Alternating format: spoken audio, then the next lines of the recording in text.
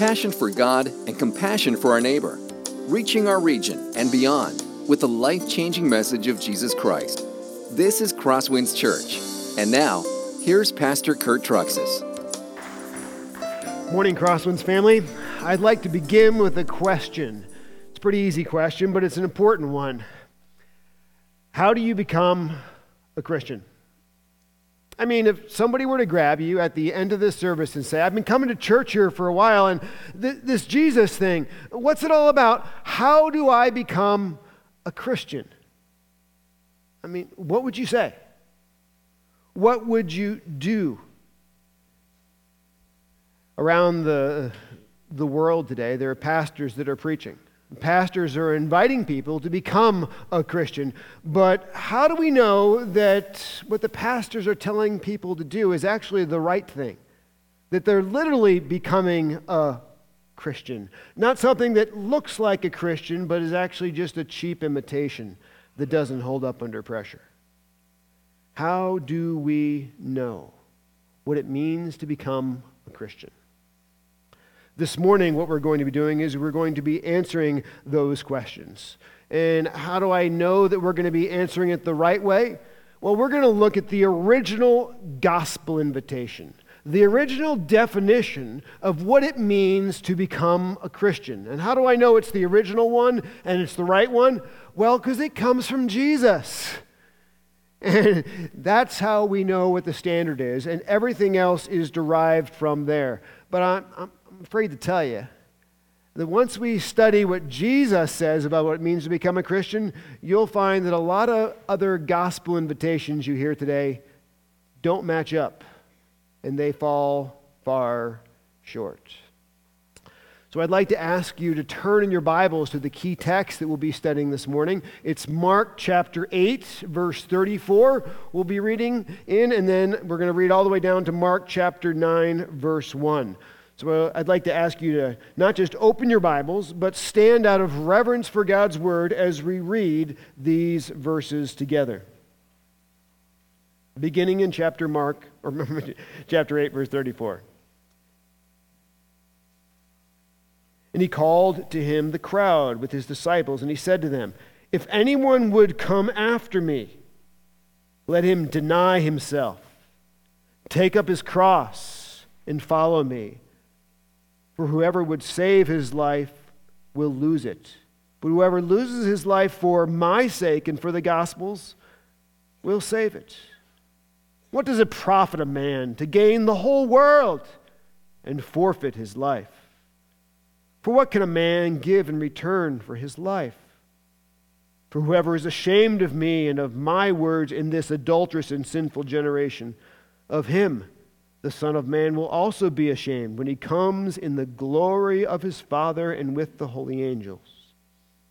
And he said to them, truly I say to you, there are some standing here who will not taste death until they see the kingdom of God after it has come with power. That ends the reading of God's word, and you may be seated. These verses that we're going to study this morning are not actually unique to the Gospel of Mark.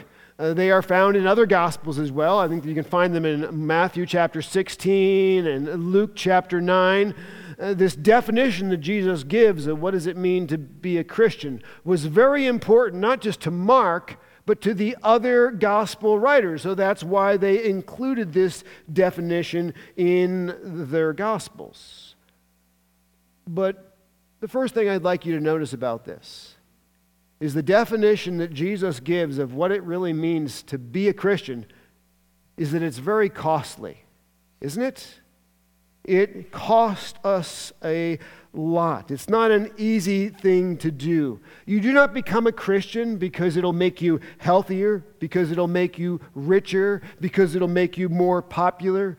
You do not become a Christian because it will grow your business or it'll improve your self-image. You do not become a Christian because it will give you trouble-free living. No, if you become a Christian, it will cost you everything. Everything is what Jesus says.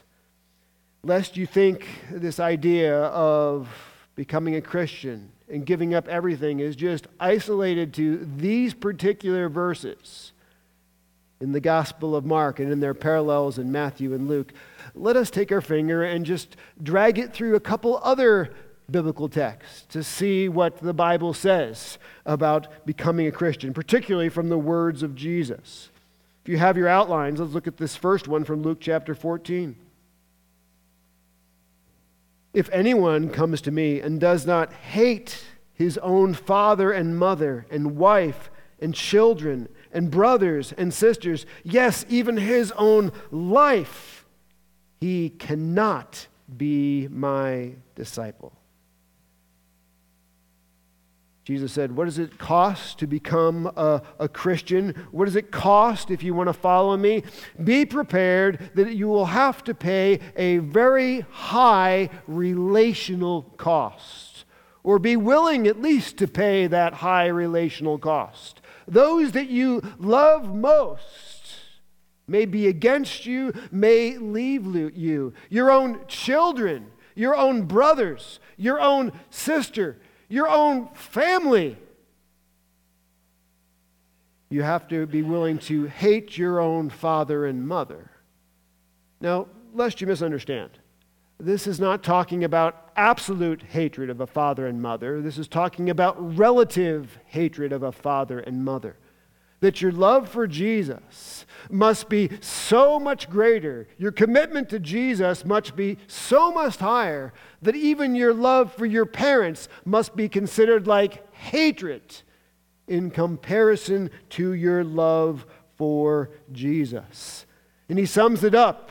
You have to be willing to even renounce your own life. If you will not live that way, Jesus says, you cannot be my disciple. You cannot become a Christian. See, being a Christian is a very costly thing, because Jesus must be absolute first and foremost in your life. Let's look at the next verse set that we have in our outline. Or what king, after going out to encounter another king in war, will not sit down first and deliberate whether he is able with 10,000 to meet him who comes against him with 20,000? If not, while the other is yet a great way off, he sends a delegation and asks for terms of peace. So, therefore, any one of you who does not renounce all that he has cannot be my disciples. Jesus says, do you want to become a Christian? Becoming a Christian is not an emotional decision we make at the end of a Christian rock concert, with tears in our eyes as they're playing the music slow and all emotional, and we come forward as an emotional decision. That doesn't count. Jesus says becoming a Christian is a cold, calculated, rational, well-thought-through decision where you realize following him will cost you everything. Folks, Jesus says I need to be first in your finances, first in your dating, first in your entertainment, first in your hobbies. You've not thought through what it means to be a Christian and have Jesus and your commitment to him to be first above all, willing to renounce everything to follow him. As Jesus says, you cannot be my disciple. You cannot be a Christian. Another example, Luke chapter 9. And they were going along the road, and someone said to him, I will follow you wherever you go. And Jesus said to him, foxes have holes, and birds of the air have nests, but the Son of Man has nowhere to lay his head. To another he said, follow me. But he said, Lord, let me first go and bury my father.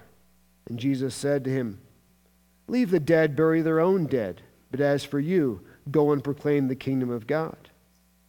Yet another said, I will follow you, Lord, but let me first say farewell to those at my home. And Jesus said to him, no one who puts his hand to the plow and looks back is fit for the kingdom of God. Here we have two people who are invited to become Christians, invited to become disciples of Christ. But as you see, it doesn't really work out well for them. The first guy says, I will follow you, but first I want to go and bury my father. Now, that sounds like a reasonable request. What do we got, a week for a funeral, and then he'll follow Jesus? But many Bible scholars point out that bury my father is a Hebrew idiom that means to take care of my parents until they die someday. We have no idea how long it will be that he will wait till he can bury his father. Most likely what is going on is he is in business with his father, sort of like you're farming the farm fields with your father. When the father passes away, you inherit those and you take over where he left off. So sort of what he's saying is, why don't we wait to follow you, Jesus? I'll farm with my father until he dies, then I'll get all the inheritance, and then I will follow you, Jesus. And Jesus says, no way. If you're following me, I come first. First before your financial independence and future. The next guy, he seems really reasonable as well.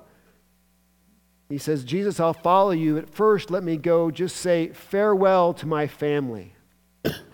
Now, I don't know exactly if this is right or not, but many Bible scholars believe that what he is talking about here is not just saying like goodbye to his family, but I'll follow you once I'm able to create financial independence for my family. I know that my family is well taken care of for in my absence. So like the original guy put his inheritance from his father before Jesus, this particular guy is putting caring and loving his family in front of Jesus. And what does Jesus say? No way. To become a Christian means that Jesus is first in your life. You follow him above all if you are a Christian. Now, I say this just simply to point out that Jesus is very clear that becoming a Christian, becoming a disciple of Christ, is a very costly thing to do. It will cost you everything. Jesus comes before anything else in your life. That is the complete and total testimony of Scripture. Now, knowing that is a persistent theme through Scripture, let's return to Mark chapter 8 and see how Jesus talks about becoming a Christian. Point 1, how do I become a Christian? The answer is found in verse 34. And calling the crowd to him with his disciples, he said to them, if anyone would come after me, let him deny himself and take up his cross and follow me. Before we delve into this too deeply, remember the context in this verse is spoken in. In the last few weeks, we had seen that the first half of the Gospel of Mark had this question over it: who is Jesus? And finally, literally through supernatural divine revelation of the Holy Spirit, Peter was the first human being to put together the proper answer. He recognized, Jesus, you are the Christ. And as soon as Peter recognized the identity of Jesus, Jesus began telling Peter the mission of the Christ, the mission of what he would do, that he would suffer, that he would be rejected by the Sanhedrin, that he would die, and that he would rise in 3 days. And Peter didn't like that at all, because the background that he had grown up with was that the Christ would be a victorious military ruler.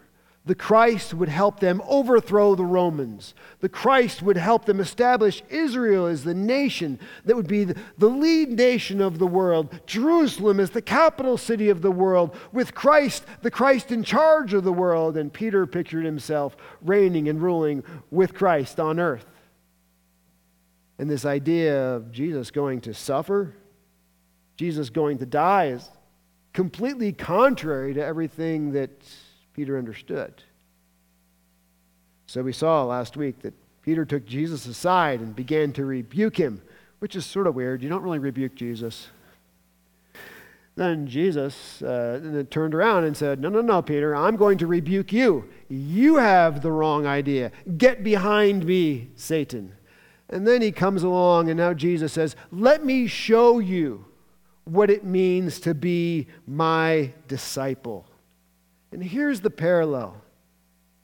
Jesus' path that God had chosen for him would be suffering first, glory later.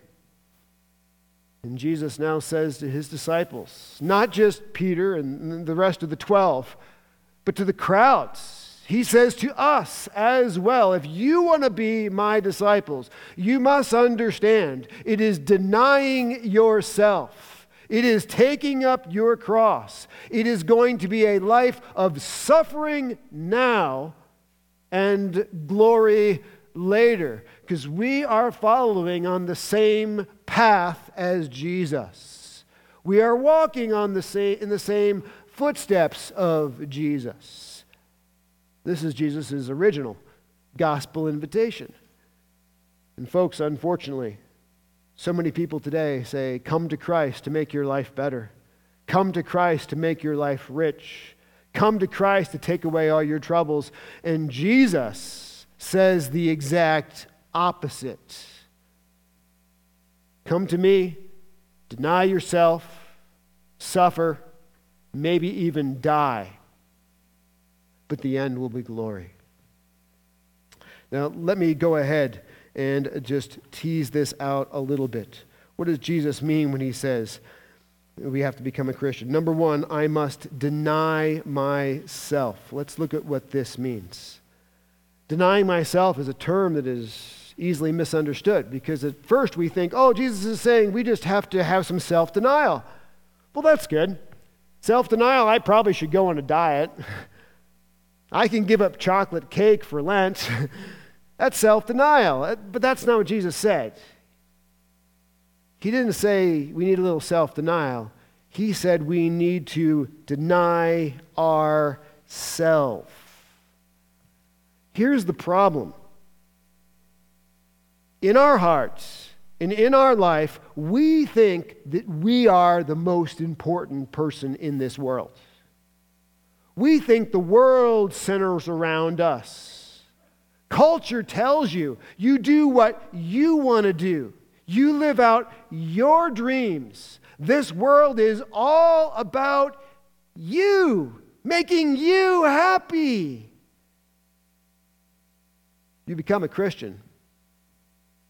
You deny yourself. This life is no longer about you. It's not about you making you happy and what you want. It's about Jesus. It is, I want to do what makes Jesus happy. I want to do what Jesus wants me to do. I am no longer at the center. Jesus is at the center. My life is not about my happiness. My life is about His happiness. You see, when you become a Christian, the questions that you ask inside yourself constantly are changed. You're a single person. It's not what do I want in a girlfriend or what do I want in a boyfriend. It's what does Jesus want me to look for in a girlfriend? What does Jesus want me to look for in a boyfriend? It's not what do I want to do with my money. It's what does Jesus want me to do with His money. It's not how do I want to spend my free time. It's how does Jesus want me to spend my life with His time that He has given to me. It's not what do I want to do for my career in life. It's I have 50, maybe 30 years in this life. What does Jesus want me to do with those 30 to 50 years to make Him famous? Because it's not about me, my friends. You deny yourself. Your life, if you are a Christian, is all about Jesus and living for His fame, living for His glory. That's what it means to be a Christian. Now, if you're a young adult, I'd like to talk to you. You oftentimes are tricked. You come through high school and all of a sudden you're faced with college. What is the first thing that everybody asks you? What's your major? What are you going to pursue? You have to know what your career is. And they say, what do you want to do with your life? And as Christian teens, it's so easy to just fall into that trap. But if you're really a Christian and you understand what Jesus says is the definition of being a Christian, you ask a different question. It's not, do I want to do with my career? What does Jesus want me to do with the life He gave me? He's at the center. He is the one I want to please, no matter what kind of sacrifice I have to make. Now, there's another way that sometimes just gets misunderstood. Sometimes what will happen is we'll say, well, here's what I want to do with my life and my choices and my career, but I'm going to ask Jesus to bless it. You ever seen that one out there? Here's my dreams. Jesus, baptize it. That doesn't count. Still not right. Because Jesus says being a Christian means we deny ourselves. Not Jesus asking Jesus to work with my dreams, but me submitting to His dreams for what He wants to do with my life. Now, I know, as soon as I say this, there's a visceral reaction inside of many of us. This is terrible. If I really just ask the question, what does Jesus want me to do? How can I make His name famous for the next 30 to 50 years? I'd get to the end of my life. I had all these unfulfilled dreams, unfulfilled desires. I'd live with regrets. Really? You think that's the way it works? Let me just show you another passage of Scripture. Matthew chapter 13, 44 through 46. The kingdom of heaven is like treasure hidden in a field, which a man found and covered.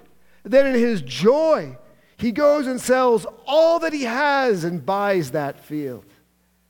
Again, the kingdom of heaven is like a merchant in search of fine pearls, who on finding one pearl of great value went and sold all that he had and bought it. You know what Jesus is saying in these parables? Giving up your life to become a Christian, to follow Christ, giving up what you had for your dreams and your future because you wanted to make Jesus famous, it's totally worth it. It is worth giving up those things to make Jesus famous and to live your life totally sold out for Him. So the first step of what it means to become a Christian, he says, is we deny ourselves. My life is no longer about me and making me famous. It's about Jesus and making Him famous. The second step, Jesus says, is I must take up my cross. Now, we have to understand, this is an often misunderstood phrase in our current culture, because taking up the cross in our culture means, well, I have to really endure a minor inconvenience nowadays. I have to just take up my cross. That's not what it meant when this was written. Taking up the cross meant being willing to suffer and die, even in the most horrific, barbaric way possible. And that was abundantly clear for the original audience. Some scholars who have researched this have said you need to realize that during the lifetime of Jesus, approximately, let's say 30 years, the Romans crucified 30,000 people. One time they crucified 800 at once. Another time they crucified 2,000 at once. Crosses were not in a behind-the-scenes place. They were literally placed along the road. So people on the road would see others die. It was an instrument of terror. Those who died on the cross took days, 3 days, 4 days, 5 days, some even known up to a week, as they dangled between life and death, slowly being asphyxiated out of exhaustion and pain. They died of infection. They died of animals eating them alive, where they were defenseless on the cross to be able to shoo an animal away.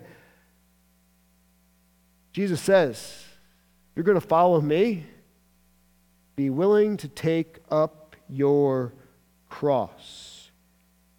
We may suffer. We may die. Expect it. It was the path of Jesus that God the Father chose for him to walk, suffering first, glory later.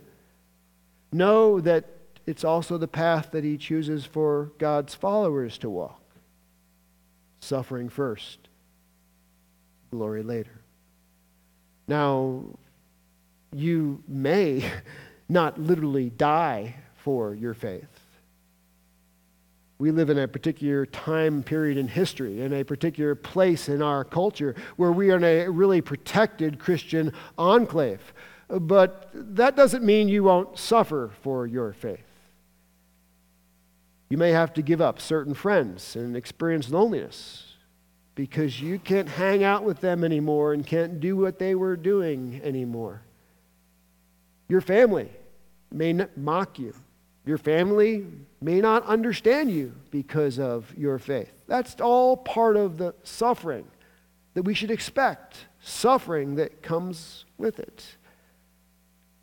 We have to resist those burning temptations and desires for sin, where others would just jump in with both feet and enjoy it. That's part of suffering for our faith. We should expect it. That is normal for our faith. Would people really be killed for their faith today? Most definitely. Maybe some of you remember when ISIS was at its heyday and they were controlling a large part of territory, and they were trying to create a large caliphate. And then in 2015, they were especially oppressive to Christians in the Middle East. Some of you remember about the 21 Coptic Christians they beheaded. Do you have that slide for me? Do you remember that scene, guys? You saw it on the news. These men are Coptic Christians. They're from Egypt. They've trusted in Jesus Christ. And what these Muslims have done is they said, you renounce Jesus and worship Muhammad or we will kill you. They did not renounce Christ. And moments after this photo was taken, they pulled out hunting knives and they hacked and whacked and chopped and ground their heads off and poured their bodies into the sea to make the sea run red with blood. And none of those Coptic Christians turned from Christ. You know why? Because they had read their Bible. That suffering for Christ is to be expected. Taking up your cross is part of the path of Christians. We may suffer in this life and even die for Christ in this life, but glory is found in the next life with Jesus. Now for us today, as I said, we live in a protected time where most of our suffering is mild in comparison. We may not give up our life for Jesus. You may not be called to do that. But you never know when you could be faced with that question. Everyone in this room needs to be prepared to suffer and die for Jesus. That's to be expected. I'll give you an example. Some of you know a girl named Cassie. Cassie lived in Colorado. She got up and one morning, it was a day like usual. She had her breakfast cereal.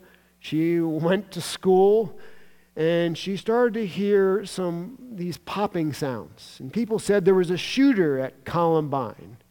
And Cassie, like the other students, got under the table in the library. Incidentally, Cassie had recently become a Christian. And one of the shooters walked into the library and saw Cassie and knew that she had become a Christian. And they pulled her out from under the table and they put a gun to her head. And they said to her, "Do you believe in Jesus now?" And she said, "Yes." And he pulled the trigger and blew her away. A high school student in the middle of America, one morning that she never expected that she would have to give her life for Christ. Folks, it can happen to you. It can happen to me in a moment's notice. She said yes. Would you say yes in that moment? The path is suffering now and glory later. As it says in 1 John chapter 3, verse 13, "Do not be surprised, brothers, that the world hates you." The third step, after denying ourselves and living for Jesus and taking up our cross and being willing to suffer for Jesus, the third step of being a Christian is I give loyal obedience to Jesus. As it says here in the outline, for John chapter 14, verse 21, "Whoever has my commandments and keeps them, he it is who loves me. He who loves me will be loved by my Father, and I will love him and manifest myself to him." That if you are going to be a Christian and follow Jesus, you will obey the words of Jesus. Let me summarize what Jesus has said is the original gospel invitation, what it means to be a Christian and follow him. Deny ourselves. We are no longer at the center. Jesus is at the center. We live all for what he wants us to do. Take up our cross. Be willing to suffer, even die for Jesus, which is normal. And then we live in loyal obedience to his commandments. Now, I know what you're thinking. This is crazy. I mean, how could it be worth it to live like this? To give up everything for Jesus? And that's where the rest of the text goes. You need to realize that becoming a Christian, as Jesus describes it, is a really, really good deal. It's one of the best things you can ever do. Here's the question. Is the high cost of becoming a Christian worth it? Yes. The only way to save my life in the next world is to be willing to lose my life for Jesus in this world. That's the only way, folks. Mark chapter 8, verse 35. "For whoever would save his life will lose it. But whoever loses his life for my sake and for the gospel's will save it." And you can sit there and say, "Well, I want to hang on to my life in this world. I want to make my life not about Jesus. I really want to make it about me in this world. I really don't want to face any suffering in this world for Christ." That's fine. You can do that. Just know you're going to hell. That's what he says. The only way to save your life in the next world is to deny yourself and be willing to lose your life in this world. One great disservice that was done to the church theologically about 30 to 40 years ago was a trend that came around that said Jesus can be your Savior, but Jesus doesn't need to be your Lord. It was popular to say that if you trusted in Christ when you were 4 years old, maybe at VBS during the summer, and you said the sinner's prayer, that meant you were saved. And you didn't have to know Jesus. You didn't have to follow Jesus. You didn't have to sacrifice for Jesus. You didn't have to live for Jesus. You could be about yourself to your dying day, and it was okay because Christ was still your Savior from when you were 4. but he wasn't the Lord of your life. Real popular about 30 years ago. Only problem is it's a lie that sends people to hell. Because those who were peddling that bad theology did not talk to Jesus. Now, is denying ourselves, suffering for Christ, and living for Christ a bad idea? Is it a bad exchange? No. Remember, denying yourself and living for Jesus in this life means eternity as the most blessed being in the universe for the next life. Living for yourself in this life, wilting like a weed that's been hit with Roundup as soon as you face suffering for Jesus in this life. It means eternity apart from Christ instead of with him. Look what the scriptures say, 1 John chapter 2, verse 17. And this world is passing away along with its desires, but whoever does the will of God abides forever. Folks, this life is temporary. It's worth living for Jesus now and living forever. Hebrews 11, 35 to 38. Some were tortured, refusing to be released so that they might rise again to a better life.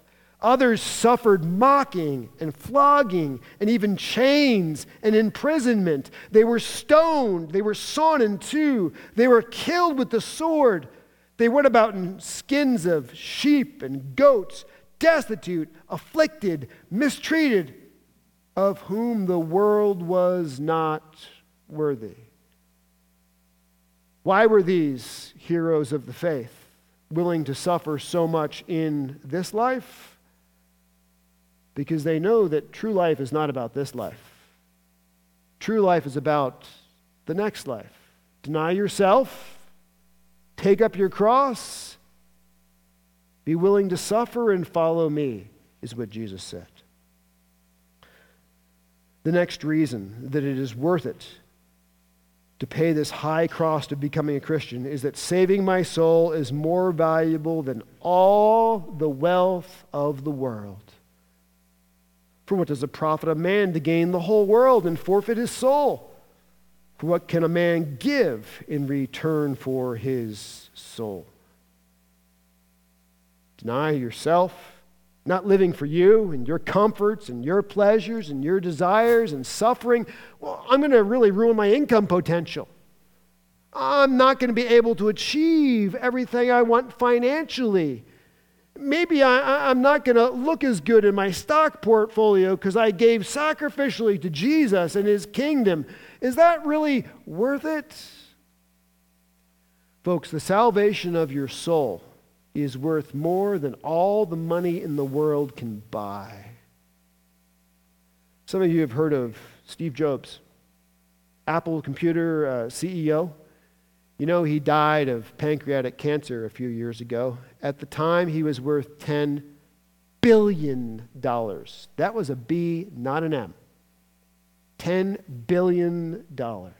Today, with his stock value, he is officially, as a dead man, worth $31.6 billion. But he doesn't know Christ, didn't live for Christ, died without Christ. Today he is in Hades. One day he will be officially judged by Jesus and in hell. He could offer Jesus all $31.6 billion, and it will never save his soul for all of eternity. His money is useless. Folks, if you are a Christian, you have chosen to deny living for yourself, and you choose to live for Jesus, and you're willing to suffer for Jesus and follow Jesus, you have something that is worth more than all the money in the world could ever buy. The very salvation of your soul by Jesus Christ. All of eternity for all of time, being the most blessed beings in the universe as a gift from Jesus. Oh, it is so worth laying down our lives and being willing to suffer and being willing to die if we need to for Jesus. Third reason it's worth paying this high price to become a Christian.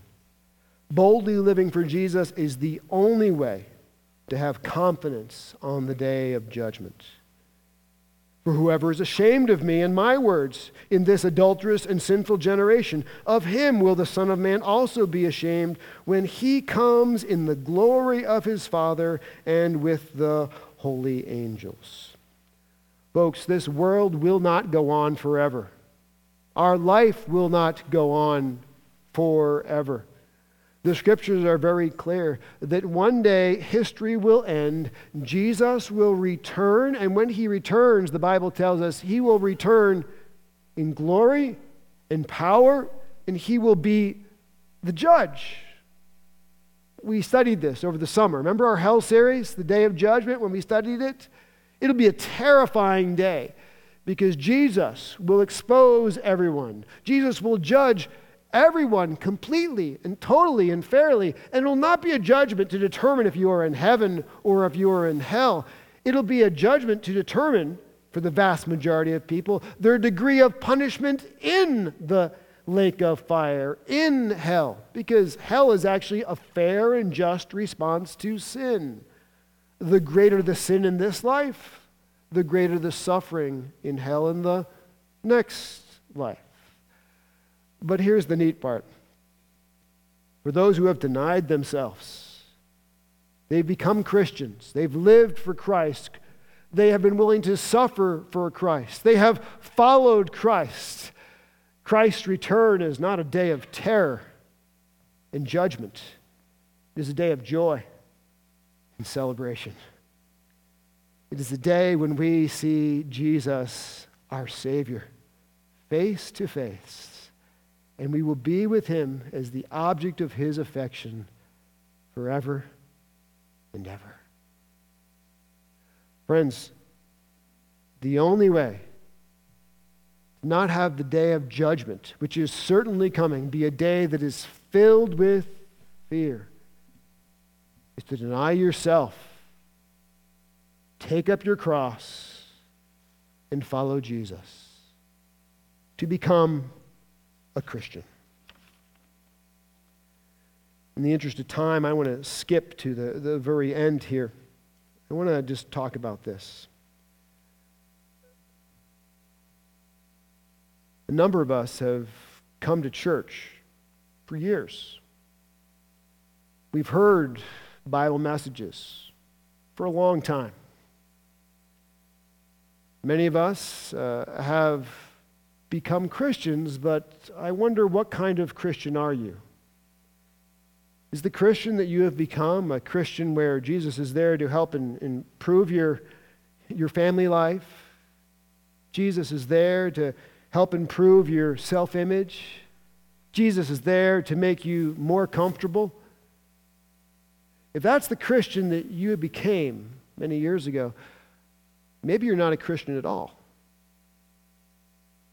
And I would invite you today to actually become a Christian by the definition that Jesus gave. Today, would you choose to deny yourself? No longer is life about what you want and living for your glory and your fame. It's about what Jesus wants, his glory and his fame. Being willing to embrace suffering in whatever form it comes, whether it's suffering in a little way for Jesus or even being willing to give up your life for Jesus, and then to follow and obey the commands of Jesus. What does it mean to become a Christian? It means the definition of Jesus. But let me tell you something. The great sacrifice of becoming a Christian is worth every sacrifice you make. Because it means the salvation of your soul. And it results in something more precious than all the money in the world could ever buy.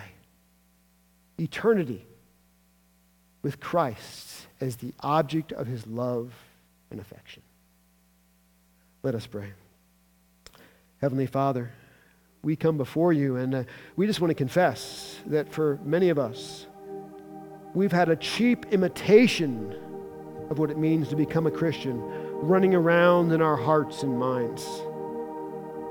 We've been living for ourselves, living for our pleasure and our glory, not dying to ourselves, and putting number one, your pleasure and your glory.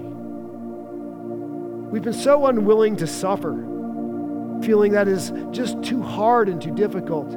But today I ask that you would help us to repent of that sin, deny ourselves, and be willing to embrace suffering in whatever form it may come from you, realizing the path you have us to follow is suffering first and glory second, the same path that our very Savior trod.